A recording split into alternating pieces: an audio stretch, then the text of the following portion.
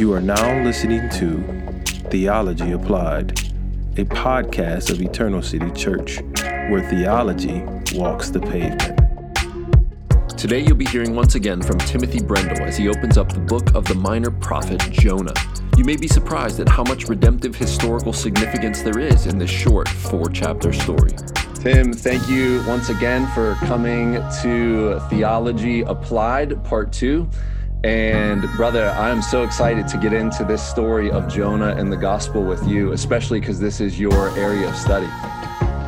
Yo, man, I love diving into the word with you, and especially being thrown in or hurled in or cast in to the depths of the riches of the glory of Christ and all of Scripture, including Jonah in particular today. So thanks, Chris. What a joy to fellowship with you over the word. Love it, man. Thank you. Hey, brother, before we start, I want to read a quote from Ian Duguid, who's a professor there at Westminster and theologian, author, because I think there might be some who don't know what redemptive historical hermeneutic is. And though we're not specifically focusing on that, we're going to approach Jonah with a redemptive historical hermeneutic.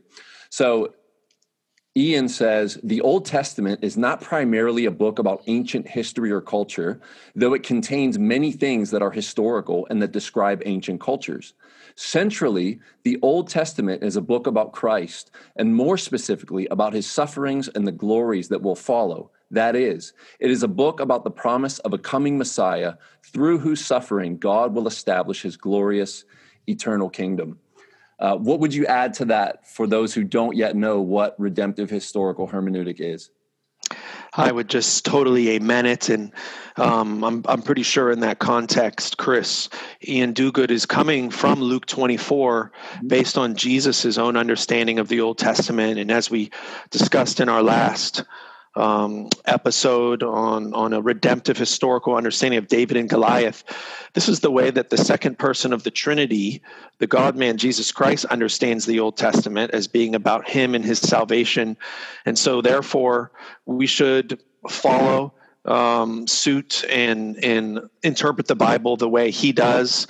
The only other thing I'd add to it is we're going to see in Jonah today that it appears that Jonah itself is interpreted in light of God's one plan of redemption in the way that Jonah is going to use the flood and the Exodus episodes, historical events, but that have enough similarity to draw out some of those themes in repeating recapitulations, repeating ideas in terms of the flood waters and being thrown into the deep seas, in plunging into death and being rescued up out as a resurrection, but then also the way that Jonah will use the Psalms, and then the way that the Lord Jesus Christ will use Jonah, and the other gospel writers will even describe and write Jesus's miracle on the lake or the Sea of Galilee and pattern it after Jonah.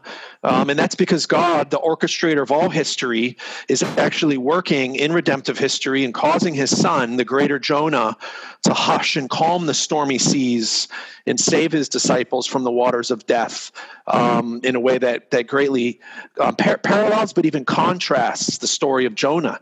And so the only thing I'd add is that this isn't a hermeneutic where we're attempting to oppose on the Bible. We're not trying to force Scripture to be read and understood in this way, but we think this is the way Scripture is interpreting itself. Right. So, yeah. And what a great rule to interpret the Bible. Let the Bible interpret itself. And if Jesus said, just as Jonah was in the belly of the fish, so the Son of Man will be in the heart of the earth. So clearly he had a redemptive historical hermeneutic, though he wouldn't have called it that. Brother, that's well said. Thanks for that. It's really helpful opening, Chris. Excellent. So brother, let's jump in. Tell us, I know we can't flush out everything, but let's dig into Jonah and the fish and how this pictures the gospel. I don't know if you want to start in chapter 1 or you want to start with water symbolizing judgment. However you want to jump off, go for it. Thanks, Chris. I think what really helps us understand Jonah as a book is to see who Jonah is in the book of Jonah. Jonah is a prophet. He's mentioned in the book of 2 Kings. He's a real historical figure. But as a prophet, like a priest and a king, the anointed offices, Jonah is a representative figure. He represents God to the people in terms of speaking the word. Jesus talks about the preaching of Jonah. If the Ninevites repented at the preaching of Jonah, something greater than Jonah is here, talking about his preaching ministry, and therefore you should repent. How much more should you repent? And so understanding Jonah as a prophet is very important, because as a representative figure, he's a picture of Israel. He's a representative of Israel. And therefore, Jonah is a microcosm or a mini picture of what Israel was supposed to be in their calling to the nations as a kingdom of priests. Israel was meant to proclaim the Lord's word, his salvation, his judgment, his truth, his law to the surrounding Gentiles, as we see in verses like Deuteronomy 4:6. Isaiah talks about how Israel was called to be a witness to the nations. But does Jonah delight in this prophetic calling that he has, especially to go and proclaim judgment to the nations, to the Ninevite city in Assyria? No. He refuses to obey the Lord, and therefore he is a picture of Israel's disobedience, Israel's spiritual pride to be a witness, to be a light to the nations. And when Jonah was prophesying in the context of 2 Kings, it was a time of great prosperity. It was also a time of great disobedience and idolatry, as we can tell from the context. And in particular, just to point our readers to it, this is 2 Kings 14:25. You can go and see the historical setting for when Jonah prophesied. But the reason we need to start with that is because Jonah, as a picture of Israel, he doesn't just show us what Israel's like in his disobedience, but also in being thrown into the waters of death, which is depicted as an exile. So what happens to Jonah in the book of Jonah is a picture and a preview of what's about to happen to Israel in being thrown into exile, being cast away from the Lord. But then Jonah, in his resurrection, in his being rescued out of the waters of death, is a picture of restoration out of exile. And this brings us right to the feet of Jesus. Because Jesus, as the greater Jonah prophet, the obedient prophet to the nations, he, as the representative of his people, he will be exiled on the cross in death. He will be judged for us, not because of his disobedience, because of ours, and spend 3 days and 3 nights, just as Jonah in the belly of the fish, as you alluded to in Matthew 12, be resurrected and bring us into new resurrection life through him, and actually enable us and equip us to be faithful proclaimers of the gospel in his mission to the nations. So there's a few really helpful clues in Jonah that interact with the book of Hosea. Now, this is important, Chris, because Jonah and Hosea are a part of what we call the book of the 12. In our English Bible, we have the minor prophets. In the Hebrew Bible, the book of the 12, we understand that they were written in time, inspired by the Lord through his prophets like Hosea and Obadiah and Amos and Joel and Jonah and the other minor prophets. But they were completed and edited by an inspired editor who put them together as a book, just as the Psalms were a compiling of all these songs put together by an inspired editor to fit together as a whole. And so Hosea, he uses these same words for being driven out or exiled of God's presence in Hosea 9:15, which we find in Jonah chapter 2, verse 4, where Jonah says, I'm driven out, I'm cast out from your sight. This is the same word from Genesis 3:24, when Adam, because of his disobedience, is cast out, he's exiled from the presence of God, which we understand as a temple or a sanctuary where God dwelt with his people. So Jonah, in being cast away from God's sight, is compared to the fact that Israel will experience this in exile. Along with that, Jonah is swallowed up by this beast of death, this fish. He's swallowed up in death. That same word is used in Hosea 8:8 for Israel being swallowed up in exile. Lastly, Jonah will be in the belly of the fish for 3 days and 3 nights. Well, Hosea 6:2 talks about God restoring Israel after 3 days. And so these grammatical clues help us link Jonah with Israel and his experience in being plunged into the waters of death, pattern after the flood and the Exodus, shows even though God has brought his people out of Egypt in salvation, their disobedience and sin, it's sort of like a reversal, a decreation, a going backward. And now they're being plunged into judgment, just as the Egyptians were. But God will show himself faithful. He'll raise his people up out of the death of exile, and he does that through his son, the Lord Jesus Christ. So I think that's the best way to preface the whole book in where we're going today, Brother Chris. Anything to add or unpack about that? Yeah, the only thing I would want to maybe flesh out a tiny bit is you referenced several times the water judgment of God. And there is many times in the whole Bible, not just the first couple books. You want to flesh out water judgment as a symbol? Absolutely. And I love how you keep saying flush out. That's quite intentional.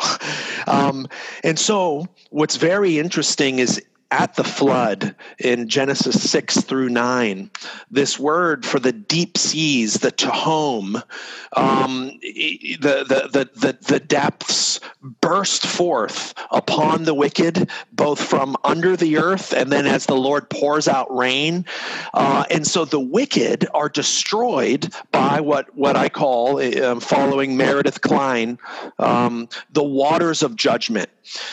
This same word for the deep seas is also found in Exodus 15, because Pharaoh and the Egyptians are hurled and cast into the Tehom, into the deep seas, into the waters of death, as they are judged while God's people pass through safely on dry ground. Actually, Jonah alludes to this when he's running from the Lord and he's on the boat and the Gentile sailors ask him, who is he? He alludes back to the fact that he's the God who is the creator and the recreator who worked the Exodus. He says, I am a Hebrew. This is 1:9. And I fear the Lord, the God of heaven, who made the sea and the dry ground, the dry land. Same word for Moses and the Israelites passing through the waters of death on dry ground. Well, that word's going to reappear when Jonah's cast, when he's vomited out of this beast of death, out of this fish, out of the deep seas, onto dry ground. And so this idea where God saves his people through the waters of death, first Noah and those in the ark with him, his family, his 3 sons and their wives and his wife. And then at the Exodus, it becomes a pattern and it becomes a background for Jonah, because lo and behold, he's thrown into the deep seas. He's thrown into the Tehom, we find in the book of Jonah, and he descends into the waters of death. But what's crazy about Jonah is he's likened to an Egyptian. In particular, in Jonah chapter 2, verse 3, he says, you cast me into the deep, there's our word, the deep seas, into the heart of the seas. And that phrase, into the heart of the seas, is found verbatim in the book of Exodus. We see that in Exodus 15, verse 5. And so the Jonah, he's now being compared to an Egyptian. Why? Because Israel has become Egyptian-like. They've become Gentile-like. They've become pagan in their pride and in their disobedience and their idolatry. And so the flood and the Exodus are very important backgrounds, Brother Chris. And as you said, it isn't just in those parts of the Bible. The New Testament will pick up with that, with Jesus' miracle in particular on the lake or the Sea of Galilee. And I want to argue that Jesus rescuing his disciples from the waters of death on the Lake of Galilee is meant to be a picture of the fact that he rescues us not from the lake of the waters of judgment, but from the lake of fire. And he does so by taking judgment on himself. So we kind of jumped to the end, right to Revelation there, but hopefully that provides some broad brushstrokes for our listeners. Thinking of Revelation, what do you make of there will be no more sea? No more judgment, no more chaos, no more mystery of death out there in the deep? I think that's exactly right, Chris. I think that's got to be it, because there's just so many references to the stormy seas and the vast, great, large, huge waters as being those things which represent the judgment of God. Sometimes waters are used more positively, but I think that's why Revelation says there will be no more seas. I was just reading Psalm 32 yesterday, in David, after he confesses his sin, he really urges God's people to confess their sin and repent. He says, therefore, let everyone who is godly offer prayer to you at a time when you may be found, because surely in the rush of great waters, in the flood waters, they shall not reach him. And that word is used in Isaiah 54 and in Nahum 1:8 for representative of God's flood of anger, his flood of wrath. So yeah, brother, I think that's it. And Gerhardus Voss makes that same point in his book, Biblical Theology, Old and New Testaments, that the book of Revelation is picking up on the water judgment language for eternal judgment by calling it a lake of fire. It's interesting that Paul talks about in Romans 10, Jesus descended into the abyss. Well, this Greek word abusos, where we get the word abyss, is actually the translation in the Greek Old Testament for the word Tehom, the deep seas. And so you see the grave imagery, and as we'll see in Jonah 2, those are the Psalms that Jonah starts quoting from and alluding to in the Psalter. It's the Psalms that describe suffering and death in affliction as a watery grave. It's good, man. All right. So before we jump into chapter 2, we had spoken previously about this theology applied. So let's make some brief applications here for the listeners. How can this be applied to their life? We don't want to say, all right, Jonah didn't listen to God. He was disobedient. So you just do the reverse. And that's the moral of the story. Correct. That would not be super helpful, Chris, if we only gave imperatives, the do's and don'ts. We can get to the imperatives, but like Paul, let's start with some indicatives, some things that God has done through the greater Jonah, Jesus Christ. But as a way of exposing sin, I think we can see what Jonah does and how he acts as a way for ourselves and our listeners to examine their hearts. And so notice that Jonah runs from or flees from the face or the presence of the Lord. That's mentioned twice in verse 3, and it's mentioned again in verse 10.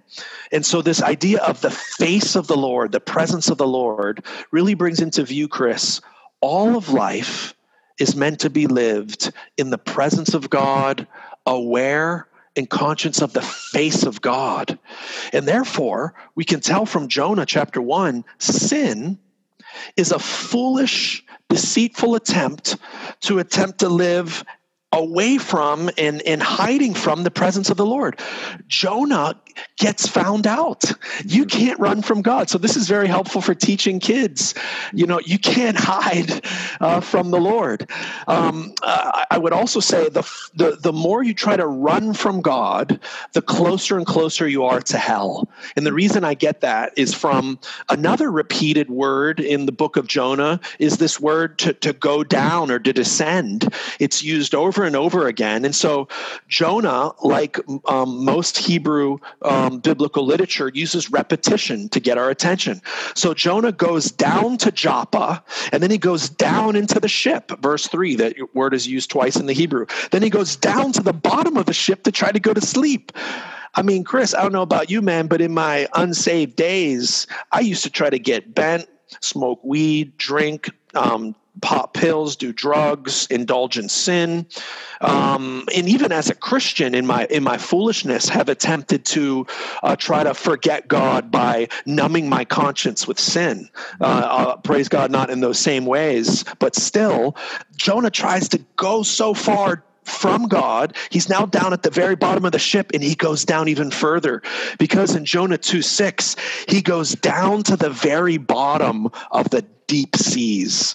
And so it brings into view the fact, if you're turning from the Lord into sin, and you're running from God, and you're trying to hide from his face, this downward spiral brings you deeper and deeper and deeper and farther and farther and farther from the Lord, and closer to the grave and hell. And praise God that the love of Christ gets so deep, it can get all the way down, as we'll see in Jonah in his resurrection, and through our union with Christ, to raise us up out of being dead in sins. And so there's more applications that can be found out, that can be discussed, Brother Chris, but I wondered if you want to unpack any of those. Man, that's so helpful. I think that we could say that the psalmist says, in your presence, there is fullness of joy, and at your right hand, there are pleasures forevermore. And often we try to get that, but we get it by going into death, and then it goes deeper into death, as you've just described. Yes. When really God tells us, look, what you're looking for is in my presence. So come to me, and I will give you satisfaction. That's right, bro. And, the Father clothes us in the righteousness of his Son so that we're presentable and acceptable and well-pleasing before his face, before his presence. And we can delight in him. The shame of our sin is removed. Our vile defilement is purified. We're clothed in Christ. And yes, now we can come into his presence. One quick thing, Chris, that's really striking about Jonah 1 is there's a lot of irony in Jonah. Jonah is so mad that God has called him to go and preach to the Gentiles because he knows God's going to save. He knows God's merciful, as we find out in Jonah 4. Lord, the reason I didn't go is because I knew you're so merciful. Well, even in Jonah trying to run from God and getting on this ship with Gentile sailors, the Gentile sailors get saved. They become Israelites. They become worshipers. And these Gentile sailors, they begin to call on the name of the Lord. They begin to quote the Psalms in Jonah 1:14. They call on the name of the Lord, and they make reference to Psalm 115:3. Lord, you are the one who does whatever you please. Alluding to Psalm 115:3. And so while Jonah should have been an example and a picture for the Gentiles on how to worship God, the Lord flips it up. He switches it. The Gentiles are actually an example for Jonah. And so as they call on the name of the Lord and offer up vows and sacrifices of worship, Jonah will end up doing that in Jonah 2. So he actually ends up following the Gentiles. So there's some irony there. And I think what we can learn from that, Chris, the Lord doesn't need us, man. Jonah and the Israelites at this time, and they took mad pride in their ethnic heritage. And Chris, we see cats going astray into the Hebrew Israelite false teaching, as if any kind of ethnic identity has any ultimate spiritual value. Yes, there were much benefits for being Israelites, as Paul says in Romans 9 and in Romans 2, at the beginning of Romans 3, rather. But all of these benefits were that they had the scriptures and they had the promises of God, that ultimately the Lord doesn't need us. And he can raise up rocks from the dust to worship him, and even low down, stinking, rotten, dirty Gentile sailors who end up worshiping the Lord. And so this really brings into view the fact that Jonah falls asleep on a boat with fearful sailors, with the winds and the waves and the seas crashing upon the boat.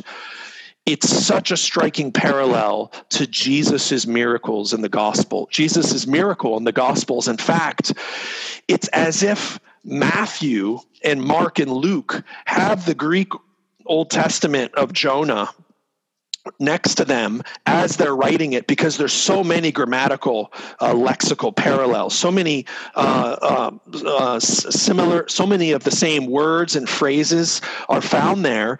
And so we see a contrast. Yes, Chris, we talked about David crushing the head of Goliath as an example of, as a picture of Christ. But with Jonah, we have an we have there's much reversal, because Christ, he arises from sleep as the fearful sailors on the boat awaken him, his disciples. But the problem is not that Jesus has sinned, and that's why the waters of death have fallen upon them, like it is with Jonah. Jesus speaks his word, his all-powerful word, hushes the winds and the waves, and then we find in the Gospels, they're on dry ground safely. Essentially, he's showing, I'm the greater Jonah, I'm the greater Moses, the greater Noah. I'm Yahweh in the flesh who rescues my people from the waters of death. Good. Yeah, and you reference Moses there because of the staff and the splitting of the Red Sea. Moses, in a sense, spoke to the sea and it obeyed. That's right. Yeah, you're right. And it's crazy because Jonah's name means dove. And that was very important. That same word is found in the flood narrative when the Lord sends a dove with olive branches to give evidence for Noah that dry ground has emerged, and then Noah's brought safely on dry ground. So yeah, the picture is about Christ rescuing his people. I'm sorry, I said the waters of judgment from the lake of fire, symbolized by the waters of death. Yes. So very good, it's bro. So remarkable how the one author of Scripture has put so many, if you will, links. You click on this link and you're like, wow, look at this parallel over here and over here and over here. But then it all comes into Christ and it finds its fulfillment there. And we're not reading this into the text. Like, it's there as you've been describing. Exactly, brother. All right. Do you want to move on to more of the Psalm? Absolutely. Let's do that. Right. And so connecting from Jonah 1 to Jonah 2, it's very interesting that Jonah understands he's guilty for running from the Lord. And I think of the proverb where the lot is cast into the lap, but its every decision is from the Lord. So the Gentile sailors cast lots to see what's the reason why there's these stormy seas. And the lot falls to Jonah, and Jonah says, "Yep, it's me. Throw me overboard. Throw me into the deep seas, and then the storm will be quenched." And he's right. And so it's very clear that the storm and the waves and the stormy seas are a picture of God's wrath. That's very important. Jonah's thrown into the wrath of God, literally. And when he's swallowed by this huge fish represents a beast of death. It was a literal fish. It's the same word that we find in Genesis 1:28 for the creatures that Adam was given dominion over. And it's very interesting that those beasts are very much connected to the serpent. And we've talked before, even on our last episode, Chris, how the dragon and the sea monster there's a lot of connection there. So Jonah's swallowed up by this beast of death. It really is a picture of exile, as we compared it with Hosea's use of this word to be swallowed up. Hosea 8:8. Also, Exodus 15:12 talks about the Egyptians being swallowed up by the waters, and Psalm 69:16 uses this imagery where David talks about being swallowed up by the waters of death.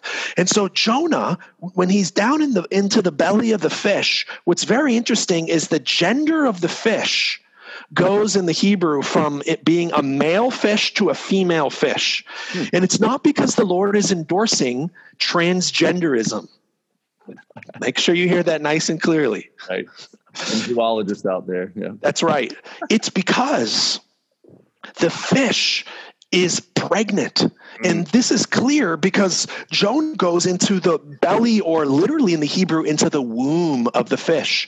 The two words that are used for the belly and the womb, respectively, are both used for the matriarchs, namely the wives of the patriarchs. Abraham with Sarah, and Isaac with Rebekah, and Jacob with Rachel. Their womb and their belly, both of these words, they're synonymous.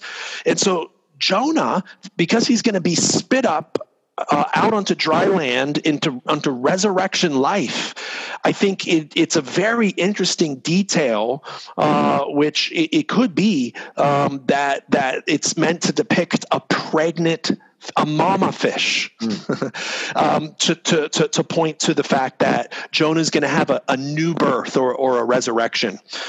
But Jonah starts going on a tangent as he cries out to the Lord from the belly of the fish, and he starts quoting or alluding about 20 Psalms is what I've counted. These are either direct quotations, like we find in verse 3, all your waves and your billows passed over me. We find in Psalm chapter 42, verse 7. Or there are various allusions or references where it's a phrase here, a phrase there, or a handful of words that are only found here and in that psalm.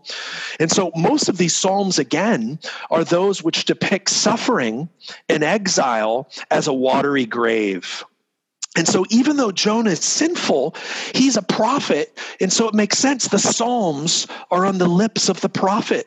And so this is progressive revelation, Chris. It's when the Lord uses earlier parts of Scripture and unpacks them for later use in redemptive history. And so Jonah gets resurrected out of this beast of death, and it's striking the way that the Psalm of Jonah ends.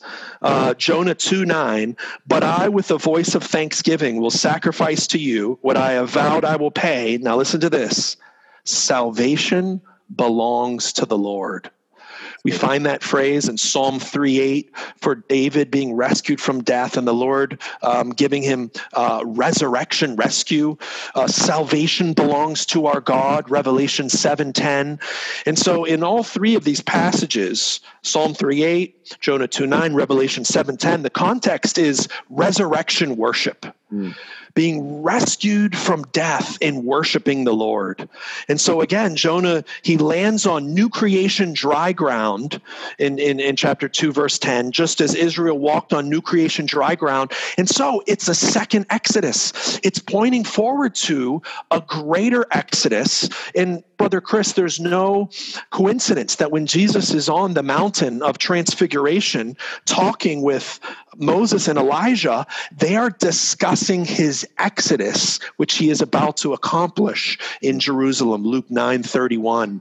So the point of the story is that Jesus Christ, the greater Jonah, is exiled in our place, not into the waters of death, but into death itself, under the wrath of God. Buried in the abusos, the abyss, for 3 days. He calls it the sign of Jonah, and he's raised up to establish new creation, and to proclaim good news to those who were far off, the Gentiles, us. We're like the Ninevites in the story in that regard. And so I want to move on to applications, Brother Chris. Let's do it. Yeah, let's do that. Okay. But if you had something to unpack, that's fine with me. No, that's good. Okay. So Jonah is an example for us. He quotes Psalms in the midst of his suffering, and the Lord hears our prayers. But again, Chris, the redemptive historical hermeneutic is so helpful because, yes, it's fine to make the direct link from Jonah to us. We can do that. But it becomes more powerful when the link runs through Christ. Can you think of any other prophets who, in the midst of their suffering, quoted Psalms in their distress? My God, why have you forsaken me?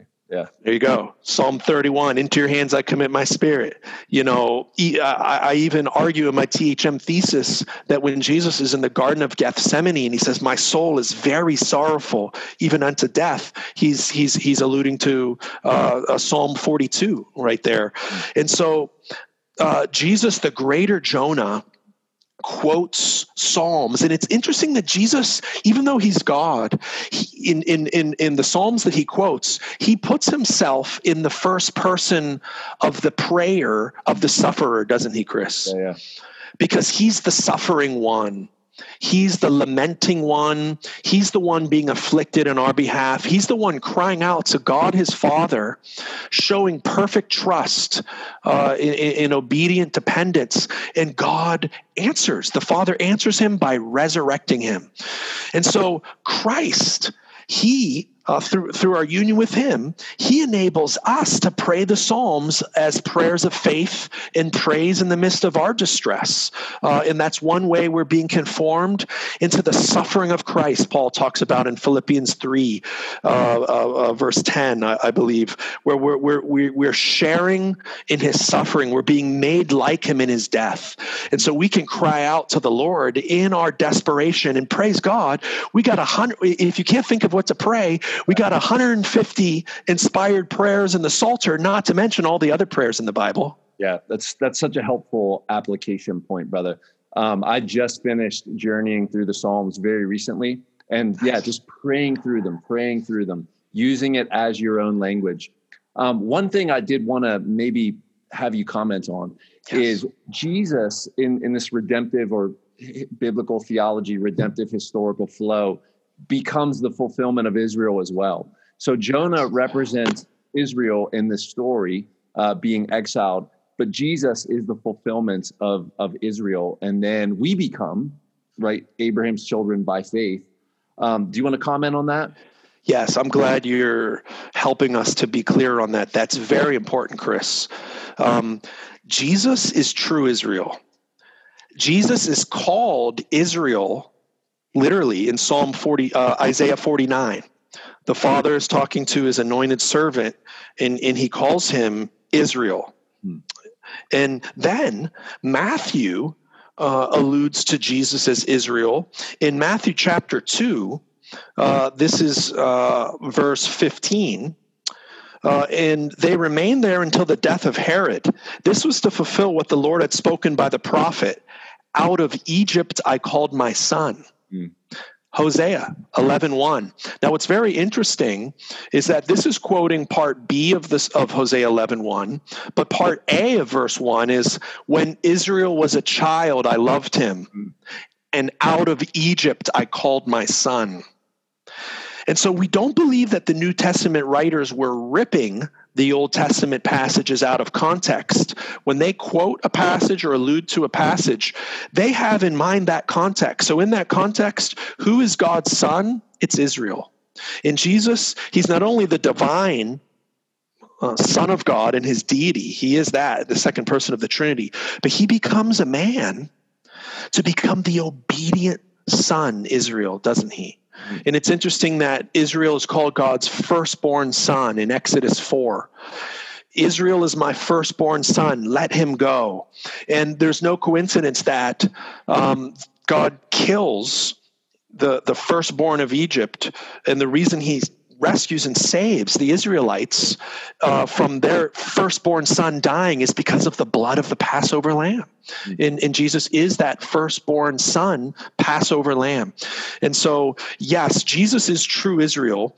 But what's dope, Brother Chris, what's so amazing is Gentiles get grafted in, according to Romans 11, to the one tree. There's one tree. When Jesus calls himself the true vine, Israel was called a vine in Jeremiah 2. I believe it's verse 22. When Jesus calls himself the true vine, he's saying, I'm the true Israel, and whoever is in me, whoever puts their faith in me is grafted in. Paul will even call the church the Israel of God at the end of Galatians. This is Galatians chapter 6, verse 15 and 16. For neither circumcision counts for anything, talking to the Judaizers, nor uncircumcision, but what circumcision pointed to, a new creation. And as for all who walk by this rule, peace and mercy be upon them, namely upon the Israel of God. And so you hit the nail on the head, and that's very important. And so, yes, Jonah is a picture of disobedient Israel, but that's why Jonah points forward to and shows the need of a greater Jonah, which Jesus calls himself. Something greater than Jonah is here, an obedient prophet, the one God promised in Deuteronomy 18:15 through Moses that would arise like Moses. It's to him we must listen. Father quotes that at the Transfiguration. So Jesus is the greater Jonah, and yet through our union with him, we're a part of the true people of God that consists of Jews and Gentiles, but we're the true Israel. That's very important, Chris. Good, man. Yeah, thank you. Any more application points you want to make before we move on to 3?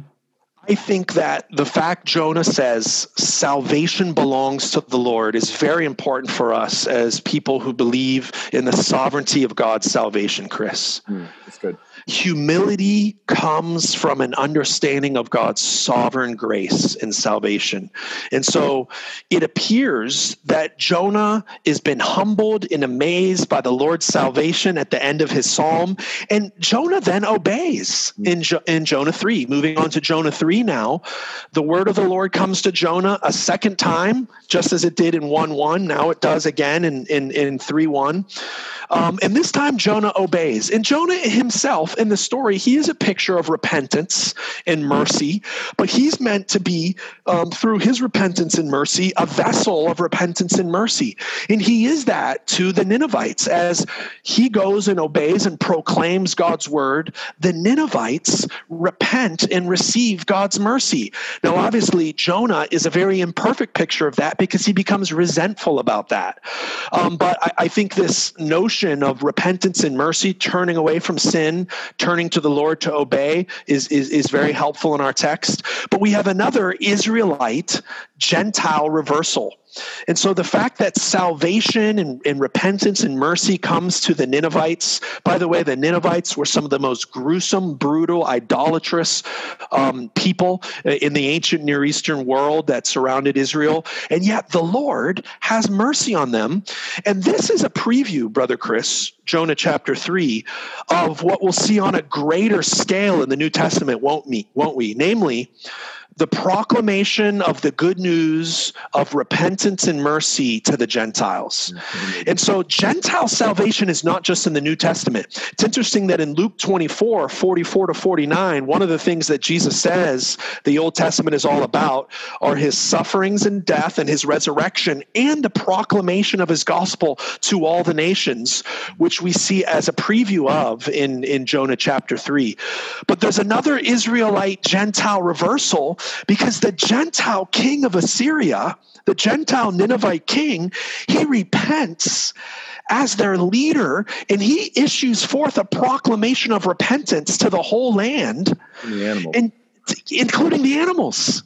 And Chris, that's big.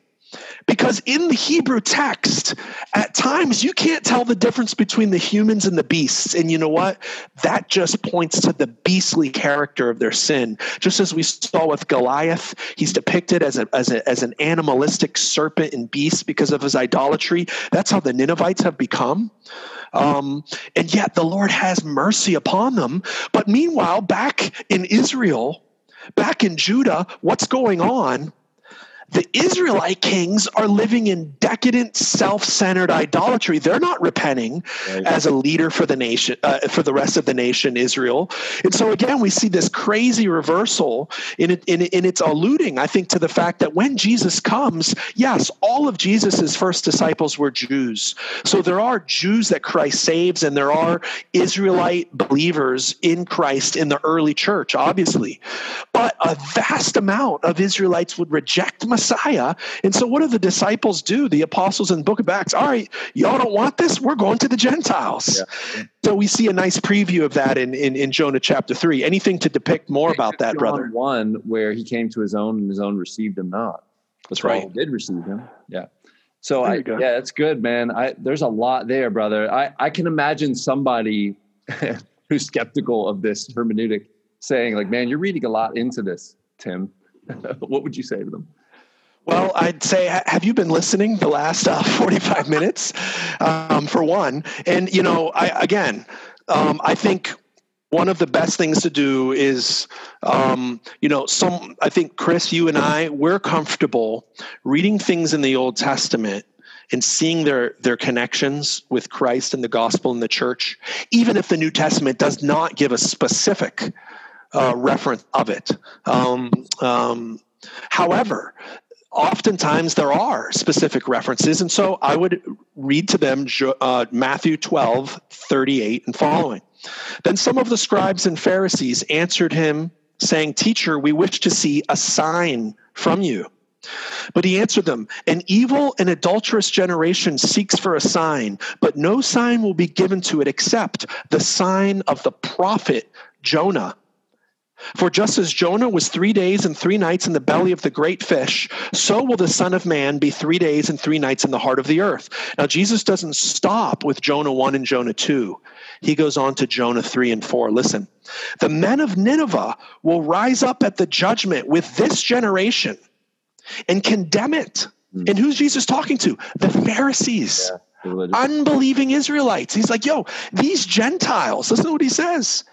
"For they repented at the preaching of Jonah, and behold, something greater than Jonah is here." Good. Yep. So yeah, that's a great argument, brother. And it's right there. I mean, I think if you're just willing to be honest with the text, that's right. Jesus himself said, this story is ultimately about me.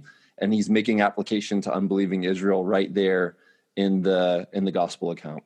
Amen, brother. Very, very important. One really interesting thing going on that I think really helps expose our sin, Brother Chris, in the book of Jonah, in particular in chapter 4. We see Jonah. He references the statement of the Lord's character in Jonah 4:2. That is why I quickly fled to Tarshish, because I knew that you are a gracious God and merciful, slow to anger, and abounding in steadfast love, and relenting from disaster. It's interesting. He puts the relenting from disaster in there as well from Joel 2:13. More interplay between the minor prophets, what we call the Book of the 12. But Jonah has more mercy and compassion on this plant that the Lord provides as a hut or a booth, reminding the reader of the Israelites in the arid wilderness desert, that protects Jonah from the scorching sun. But then when the Lord sends a worm, a creature, to strike this plant and kill this plant, Jonah has more love and compassion for the plant than he does for the Ninevites. But what's very interesting is in the text, this plant has the same root for the word to vomit, in which the fish vomited Jonah up. And so as you're reading this in the Hebrew text, you get the sense that, wow, the kikion, this plant, and this word for vomit, as the fish vomits and spits Jonah up, this word here in the Hebrew that is the root of this word for this plant. It gets the sense, it reminds you of the vomiting, and it makes you wonder: is the Lord saying, Jonah, your character is pukey. I rescued you by vomiting you out of the fish of death. And so my professor at Westminster, when we went through Jonah in the Hebrew text, he calls it the pukey Jonah plant. Having more compassion and mercy for your own comfort and for your own spiritual pride than on the nations. And so Christ is really the one, Brother Chris, who he convicts us of our complacency as his missionaries, as his evangelists who are called to bring the gospel to our neighbors and to the surrounding nations. And he shows us, man, we prefer comfort and our own self-righteousness at times over the salvation of others, just as Jonah loved the pukey Jonah plant more than he loved the Ninevites. But that's why we need Christ. Christ is called the faithful witness in Revelation 1:5. He's the one who testifies about the Father and his salvation and his judgment, and he does that to the nations. He's the true Israel faithful witness. But he calls his church now to be a faithful witness. He calls Antipas his faithful witness in Revelation 2:13. That same phrase that's used for Jesus in Revelation 1:5 is used for Antipas. And then as you get the sense in the rest of the book of Revelation, the church is called to bear witness and testify of God's salvation and judgment. And Christ is with his church. He's present with his church. And through our union with Christ by his Spirit, he enables us. He's with us unto the end of the ages to make disciples of all the nations. Right. Matthew 28:18-20. So I think that's some helpful application for Jonah chapter 3 and 4 there, brother. Yeah, that's great, brother. And I think that we could say that, man, if there was hope for the Ninevites who were, I heard one account that they would stack the skulls of their enemies. They were a very violent people. There's hope for anyone, that's right. Wretched old hip hoppers like us, or, addicts, any people group all over the globe, including arrogant Americans. There's hope. That's true. So we would say that it's God who saves. With right. Man it is impossible, but with God all things are possible. Yes. And as you're describing here, we can have confidence not in ourselves, or even in our apologetics, though we would want to say polish up your apologetics and your witnessing skills, but it's the Lord who saves. And so we can be confident in him when we are giving a defense or going out offensively and witnessing to people, or befriending and sharing the good news. Good point, man, because what does Jonah do? He goes 3 days journey, by the way, alluding back to his 3 days in the belly of the fish, right? A 3 days journey into the city, and he just stands up and preaches. He may have said more than what's in Jonah 3 verse 4, but what we have in the text, he said, yet 40 days and Nineveh shall be overthrown. Right. We could tell from the rest of the book, I'm sure he didn't have this amazing, really eloquent delivery and presentation and slides and PowerPoints for his apologetic arguments on why he just stood there, preach what God told him to say, and the entire city repents. Yeah, and so how much more as we go faithfully to preach God's word, it's the word of God that has the power to save and rescue sinners from the beast. See the beast of death here under the water that Jonah is being thrown into, from the grave, from the death of sin, from enslavement to Satan, and from the wrath of God, all ours in Christ. It's great, brother. Yeah, thank you. I do have one more point of application I'd like to maybe explore for just a minute, but do you have any other ones? That was it, bro. Okay. Let's very quickly talk about, have you encountered Dane Ortland's book, The Heart of Christ, Gentle and Lowly? Have you messed with that yet? I have not, but it sounds amazing. What a great title. I recommend it. Gentle and Lowly, Dane Ortland, fantastic book.